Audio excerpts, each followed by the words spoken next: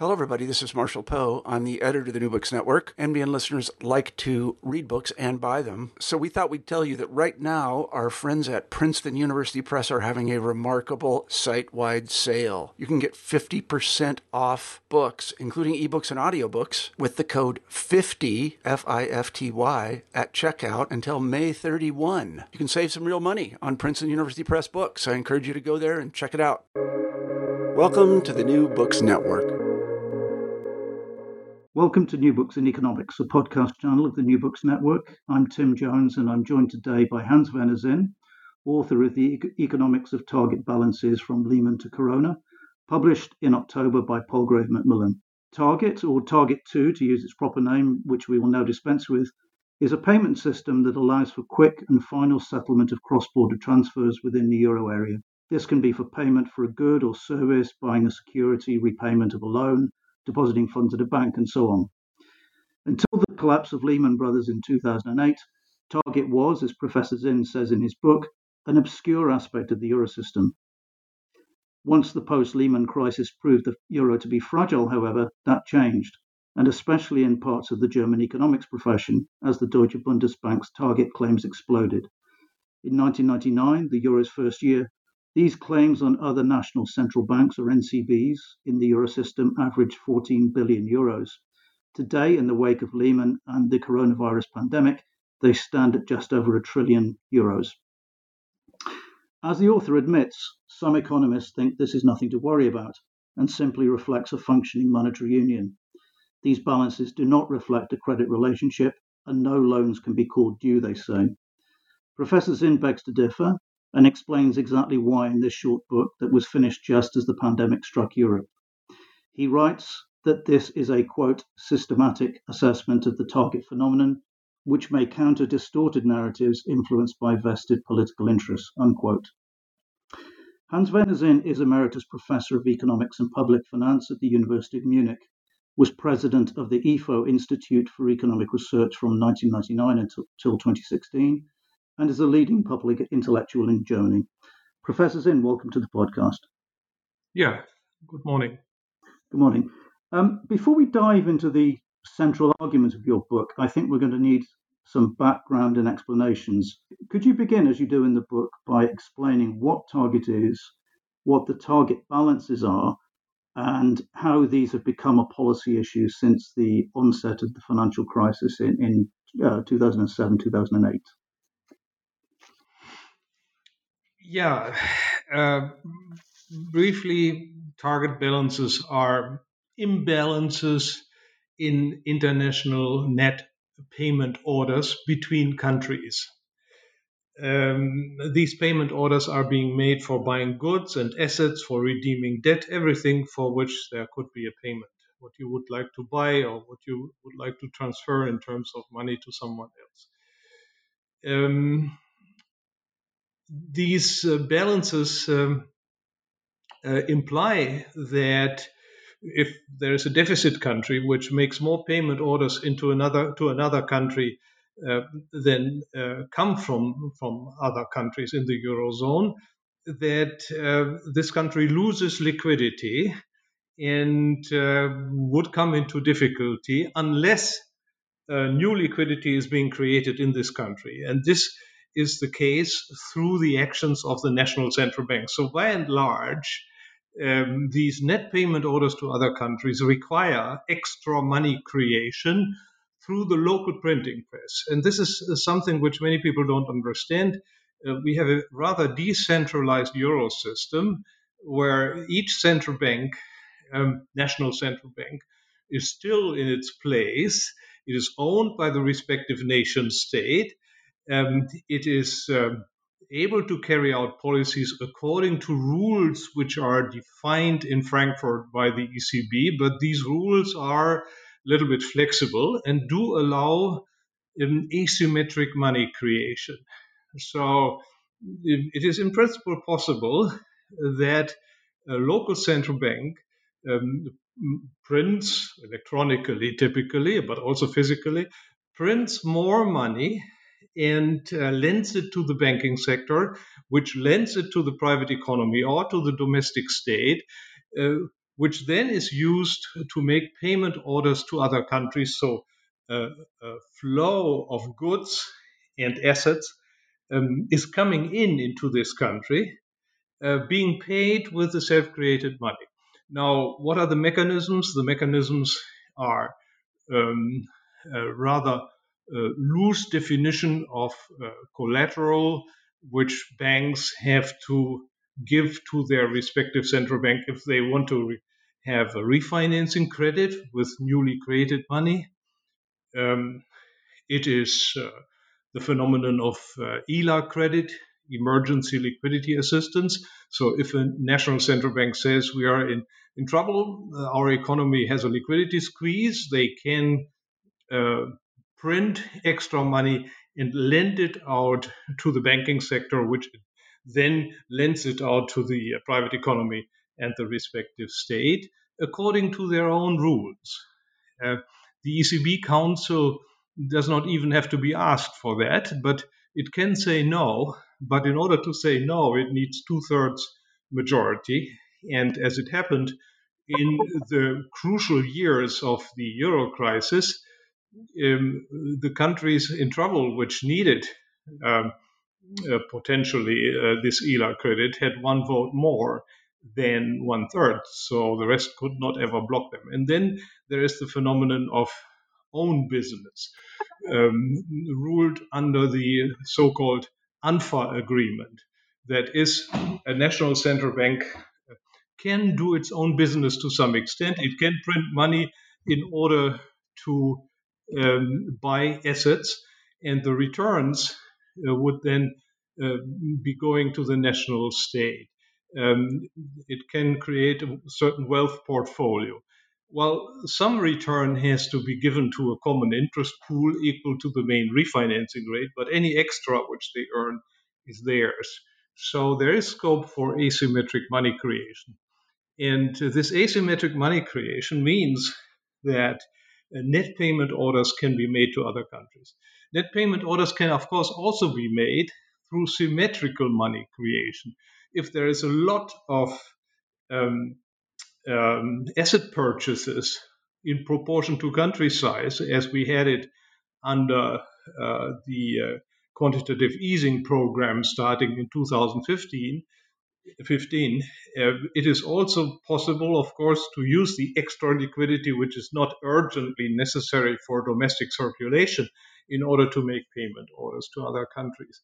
So basically, these payment orders, these net payment orders to other countries, measured by the target balances, lead to a reverse flow of goods and real assets. And here we do have something which is close to a credit, which is actually a credit, because if another central bank, say the Bundesbank, carries out a payment order on behalf of the Greek central bank, it gives this Greek central bank indirectly via the euro system a credit. Why is it a credit? Because nothing is being returned. A payment order usually is a credit relationship between banks. If one bank makes a payment order to another one, this other one has to be kind enough so as to issue money for the purposes defined, and for that it receives a credit claim or an asset. Perhaps it has already an account with a common central bank. Then the values on this account go from one bank to another one. But this is not the case in the Eurozone, because there are no such accounts. These accounts, or there are accounts, but they can become negative. And if they become negative, this is really a payment order. Yes. Yeah. You say at the early on, credit, of course. Yeah, you say early on in the book that the ECB could have chosen one of four models at its design phase, and it chose the one in which the NCB makes a payment order to another jurisdiction but continues to own the asset it acquired by issuing central bank money. Can you Can you set out here why you think that model was chosen over the other three? Yeah, so one could have established a purely private system of payment orders, for example, according to the Maastricht Treaty, where banks carry payment orders among one another cross border, and then the banks are mutually giving credit. That was not chosen. One could have chosen a European system, truly European system, in the sense that um, everyone has an account with the ECB. Every local central bank, when it generates money, it buys an asset in the private economy, and this asset goes to the ownership of the ECB, and the ECB in turn would be owned by the EU. This would be a model. Then there wouldn't be a credit relationship, but that wasn't chosen. One wanted the national central banks to be very independent and continue to belong to the ownership of the national central state. And then the next model would have been to make payment orders from one central bank to another one, and on behalf of doing that, handing over the monetary assets which were bought by the local central bank in the first place to the other central bank. Then the redemption of this implicit credit coming from the payment order would be immediately made upon making the payment, because the respective asset would be going elsewhere. And the fourth possibility is just making the payment order, having an open position without handing any asset ownership to the European central banking system. So there is a credit relationship. It's an overdraft credit. A local central bank, which has a negative target account, has drawn a credit from the euro system, and a surplus central bank with a positive target balances has been forced to give credit to the euro system. The euro system is a clearing institution, so they do not have mutual credit relationships, but they do have this credit relationship with the European Central Bank. There is no ambiguity here. A credit system was chosen, and if there is a credit, upon making payment orders, there is a credit risk.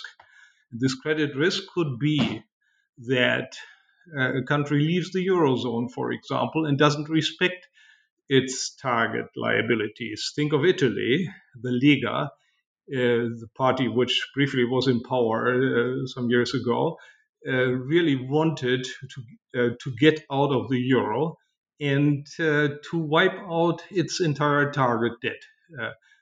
Paolo Savona and others, Borghi, the financial spokesman, they explicitly advocated that. And that would have been a loss for the euro system as such, because, as I said, real assets, real goods were being delivered to Italy, and this built up the debt of the Banca d'Italia with regard to the euro system. And if this debt is not respected, then, there is a loss in real terms for the rest of the eurozone. Not particularly with the Bundesbank or someone else. The rest of the central banks in the euro system would share the losses according to their relative size, as reflected by the paid-in capital key. And there are more losses. Some people say the only risk is if a country leaves and doesn't respect its target claims. But there are more possibilities. Another possibility is that one financial system like that of Italy, say, or Greece, is collapsing. The state is collapsing, the banking sector is collapsing. So then the local central bank, which has to deliver net interest payments on assets it generated, bought at home, to the euro system, to the pooling system, cannot do that. and it typically has generated more local interest revenue from asset purchases if it did this extra money creation, which led to the target liabilities. So it would not be able to service its debt through the pooling system, and could be technically in a sort of default within the euro system. Some people say a national central bank cannot be in default because they can print the money and so on. This is nonsense. It does not apply to the internal relationship between the European central banks. It applies to the relationship between a central bank and the private economy, but that's a completely different issue. Yeah, is your argument there that essentially the exposure of the national central bank, the ultimate guarantor for the national central bank is the nation state, and if the nation state is defaulted within the eurozone, therefore that becomes a de facto loss? No. The argument is suppose the domestic state goes bankrupt, it has issued debt certificates. The debt certificates have been bought by banks. The banks have sold them to the National Central Bank. Then the National Central Bank has a claim on the local state, and if the local state cannot service its debt, then the National Central Bank cannot service its debt either. There is not a direct service in the narrow sense. It's a somewhat more complicated issue, which requires some equations and which the book does contain. But by and large, if a local central bank has a negative target liability, it has issued more than its fair share of money, and it has generated more interest revenue from assets which it accumulated. And this extra interest revenue would have to go to the pool of the euro system and be distributed to other central banks, which themselves would give this interest income to their respective states, but they couldn't. So there is even a target risk if the euro persists. No one leaves the euro system, but one state, including its banking system, defaults, because then technically the local central bank is in default within the euro system. This is a possibility. Now, in the book, you identify three distinct chapters in the history of the target balances. The first from the summer of 2007 to 2012, the second from the summer of 2012 to 14, and the third, before COVID anyway, from 2014 onwards. Could you talk us through this history? Yeah. As you said in your introduction, initially the target balances were zero. Before the Lehman crisis, the target mechanism was in place. It was target 1, if you wish, and later target 2 was introduced. So target 1 or target 2 don't differ in any relevant aspect here. But they were close to zero because the policies of the central banks were such that there wouldn't be net payment orders. But all of a sudden, then there was the Lehman crisis, and the countries of Southern Europe, which had huge current account deficits built up in the bubble which the euro created there in the first 10 years, were no longer able to finance these current account deficits with private capital inflows. So there were no payment orders coming in from other countries, giving them liquidity which they could use to buy goods elsewhere. So there was an imbalance. And then they printed the money which they couldn't borrow anymore. They did that through the ELA credit. They did that through a generous interpretation of the collateral requirements of the ECB. They did that through the own business, which later was regulated under the ANFA agreement. Initially a secret agreement, which later was published within the euro system. So there was a period of asymmetric money creation that lasted until I would say 2012. That was the peak of the euro crisis.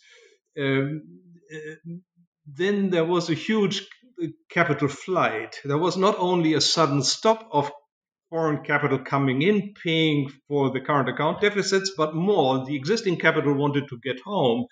That is, foreign creditors asked for a redemption of the credit when it was due, rather than offering new replacement credit, rolling over the credit. So this capital flight induced a major euro crisis. And then came Mario Draghi with his whatever it takes. So he guaranteed basically the government bonds of the respective states, arguing or saying to the markets, don't be afraid to buy Spanish government bonds, for example, because you're afraid that the Spanish state has a bankruptcy risk.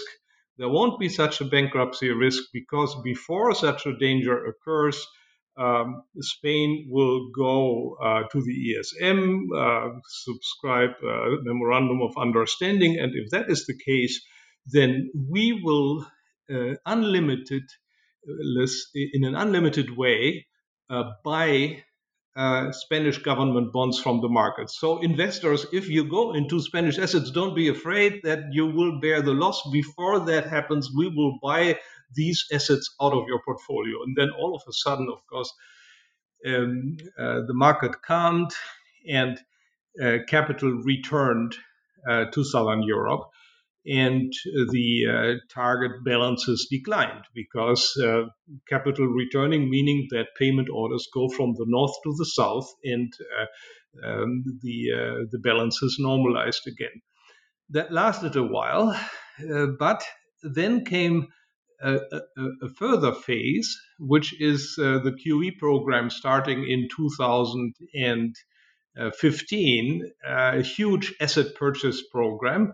The ECB agreed that its member national central banks should buy local government bonds in proportion to country size. So that is in proportion to the capital key. And that created an abundance of liquidity. So everywhere in the Eurozone did we have more liquidity than was necessary for local circulation.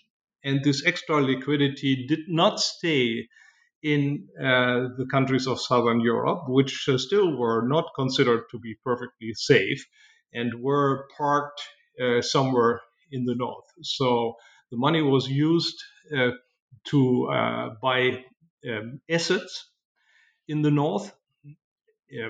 For example, in Germany, shares of companies, whole companies, buy a real estate, and what have you, and was used to redeem the private debt of previous days, which had become due in the meantime. So this extra money from the local printing press was basically used to improve one's asset position, private asset position, with regard to other countries. That was a further wave in the target balances, and that was increasing the target balances. Basically, what happened is that through this process, the huge stocks of government bonds, which the southern European countries had issued long before, and which were circulating and held elsewhere in the world, were being repurchased back home. And it was repurchased by the local central banks, and the money which thereby came into circulation elsewhere in the world was not returning to that respective country, but was being invested typically in countries like the Netherlands or Germany. Germany is by far the largest recipient of that money, and what means that assets go into foreign ownership, and the money stays in Germany. We have nowadays a huge excess stock of real money balances, M0, in the Eurozone, which is a multifold of the stock of money balances which once was sufficient. We now have, in the moment, with Corona, probably so about 4 or 5 times the amount of M0 in the Eurozone than in 2008 when the Lehman crisis broke out, and the decisions made will imply a 6-fold increase in the stock of money balances relative to what they once were. Always I talk about M0, so genuine central bank money rather than the book money derived by banks in the secondary process, M1, M2, M3, and so on. This is another issue. Basically, it was possible to monetize the government debt and bring this extra money to the north, where it is now located, in exchange for real assets. That is the process induced by QE. And Corona added quite a bit of capital flight in March when we had the first genuine information that the Corona crisis would hit Europe. The stock market collapsed, as you know, and that was the month of the largest increase in target balances ever since the inception of the euro system. And in particular, the Bundesbank's claims were shooting up because flight money was coming to Germany. And that is the reason why recently we had figures of more than 1,100 billion euros of target claims of the Bundesbank. Actually, these claims are fully booked in the balance sheets of the Bundesbank. These are claims on the euro system. They are booked in the net foreign asset position by Eurostat. So these are not imaginary figures. These are all hard data from Eurostat statistics. Nowadays, 50% of the entire net foreign asset position of the Federal Republic of Germany, that is the net claims on foreigners resulting from previous current account surpluses, 50% is target claims of the Bundesbank. That's a bit much. Well, you make this point that, in your view, this was a main motivator behind the introduction of tiering in September last year. To help address this, the introduction of tiering. The tiering, yeah. Could you talk us through your argument there, please? Oh, yeah, that's another phase. The tiering resulted from, or what does it mean? It means a bracket for penalty interest. So we are now living in a world of negative interest. While the main refinancing rate is 0, the deposit facility rate is minus 0.5 in the Eurozone. So if a bank has an account with its central bank, it has to pay interest on this account equal to minus 0.5. Now, tiering means that there was an interest-free bracket introduced, 6-fold the minimum reserve, a huge amount. And that meant, because the extra liquidity had already flown to the north, that in the south there was unexploited scope for these interest-free brackets, while the banks in the north had already excess liquidity beyond these interest-free brackets. So there was an arbitrage possibility where this excess liquidity was being lent to banks in the south at a rate of interest somewhere between 0 and minus 0.5. And that would reduce the interest burden of the banks in the north, and it would not lead to extra interest burden of the banks in the south because they had unexploited bracket space. And so there was a mutual gain for both, meaning that the target balances immediately declined. This was a short period because thereafter came the Corona crisis, which overshadowed and overlaid this whole process and led to capital movements back to the north. But it tells us that the target balances are reacting strongly to interest differentials at the margin. For the first time in its history, has the ECB now differentiated the effective marginal interest rates on deposits in the Eurozone through tiering. It has not said so that it would differentiate the interest rates, but that's what it actually meant. And this tells us that if we would revert to a policy of open interest differentiation in the Eurozone according to country risk, say, then there wouldn't be target balances. The target balances arise only from the fact that the ECB argues there is no country risk, we are all in the Eurozone, we are all equally safe, and therefore the interest rates should at the margin everywhere be the same. And the market sees that differently. So the market prefers basically to draw local interest from the printing press at home of a particular country rather than borrowing abroad in the interbank market. And this action against the market, this neglect and denial of the fact that functioning markets do need interest differentials according to country risk, has led to the target balances. That's the ultimate interpretation, implying that if you want to get rid of the target balances, you just have to tell the ECB to differentiate the interest rates across the countries. You could do that by arguing that in addition to looking at price stability in the Eurozone, the ECB would have the task to equilibrate the balances of payments in the Eurozone. Because a balance of payment imbalance is a target number, which about which we are speaking here. Yes, and you make this point at the end of the book. You set out your preferred reforms. As you say, restoring differentials is critical to reducing the balances.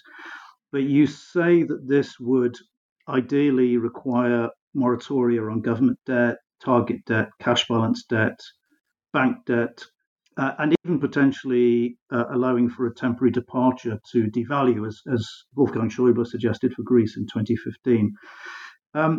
Do you think this is a politically realistic proposal? Well, this does not require it. I mean, we could clearly move to another system. Politically, realistically, no, of course not. I'm not an idiot. I know what is possible and what is not possible. This is a normative statement.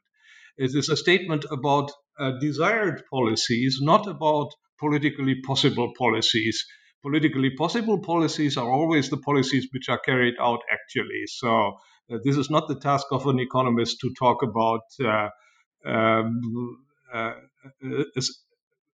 recommendations which take into account all constraints that policymakers face, including their personal interrelationship, the strength of parties in particular countries, and so on. No, the economist must abstract from this kind of constraints and look at the basics and respect only the basic constraints, and then comes out another policy recommendation, because in the end we want to have a functioning euro system. We don't want to have a system like this one, which makes it possible for particular countries to buy assets abroad with money they printed themselves. It is as simple as that. Such a system is a system of loose budget constraints, which in the long run cannot really function and survive. We have had other examples in history for that. So tight budget constraints is essential for any market economy, any system, because real resources are scarce, and this scarcity has to be reflected by hard and not by loose budget constraints. And Target is a system with extremely loose national budget constraints, because you can use the national printing press to fulfill your wishes. And, this is one of the reasons why everyone, even though they would not prosper in the Eurozone, would like to stay in. Why does Greece want to stay in the Eurozone? Because they can print the money which they need if necessary.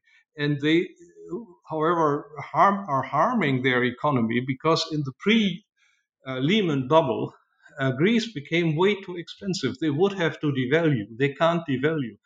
And they do harm to their local population. They have a mass unemployment. All these implications they accept because it's so nice to have a printing press for money which other countries accept as legal tender. Before the euro, if you print a drachma, in order to go shopping elsewhere in the world, these drachmas would immediately return. No one in the world was willing to hold stocks of drachmas. They were returned to Greece to buy something else in Greece. So that led to a devaluation, and no net payment orders would occur. But now, much better, you can print the euro, and other states in the Eurozone accept the Greek printed euro as a legal tender. And what is nicer than a system like this one? But such a system has no long-run survival possibility.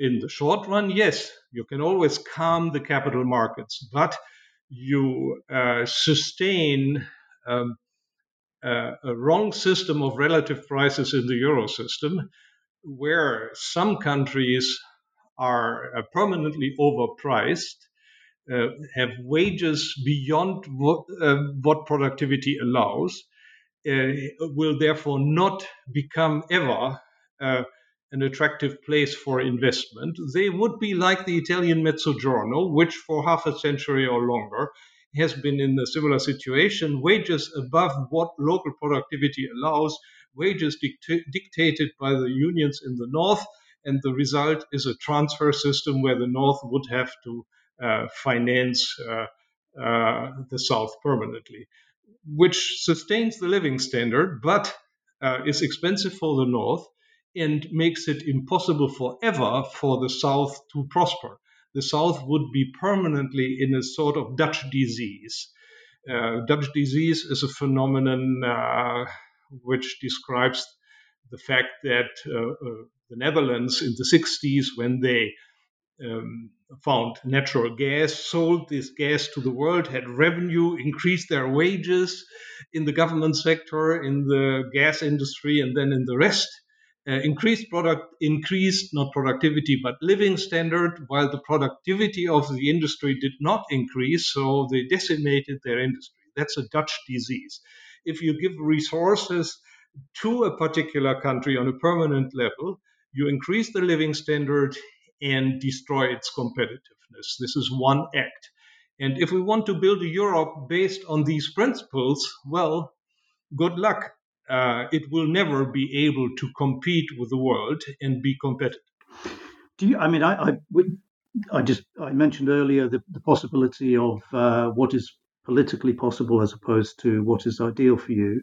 Do you think that there are potential interim solutions? For example, you mentioned the idea of a new treaty that would remove the structural majority for debtor country NCBs.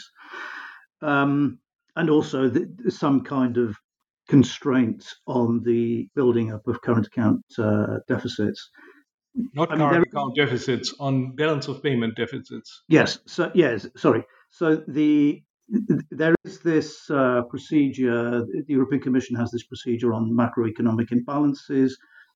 Potentially, there could be something that could address this structural majority on the governing council. Are these not interim solutions that could perhaps be sufficient? Yeah, it would be a major political move.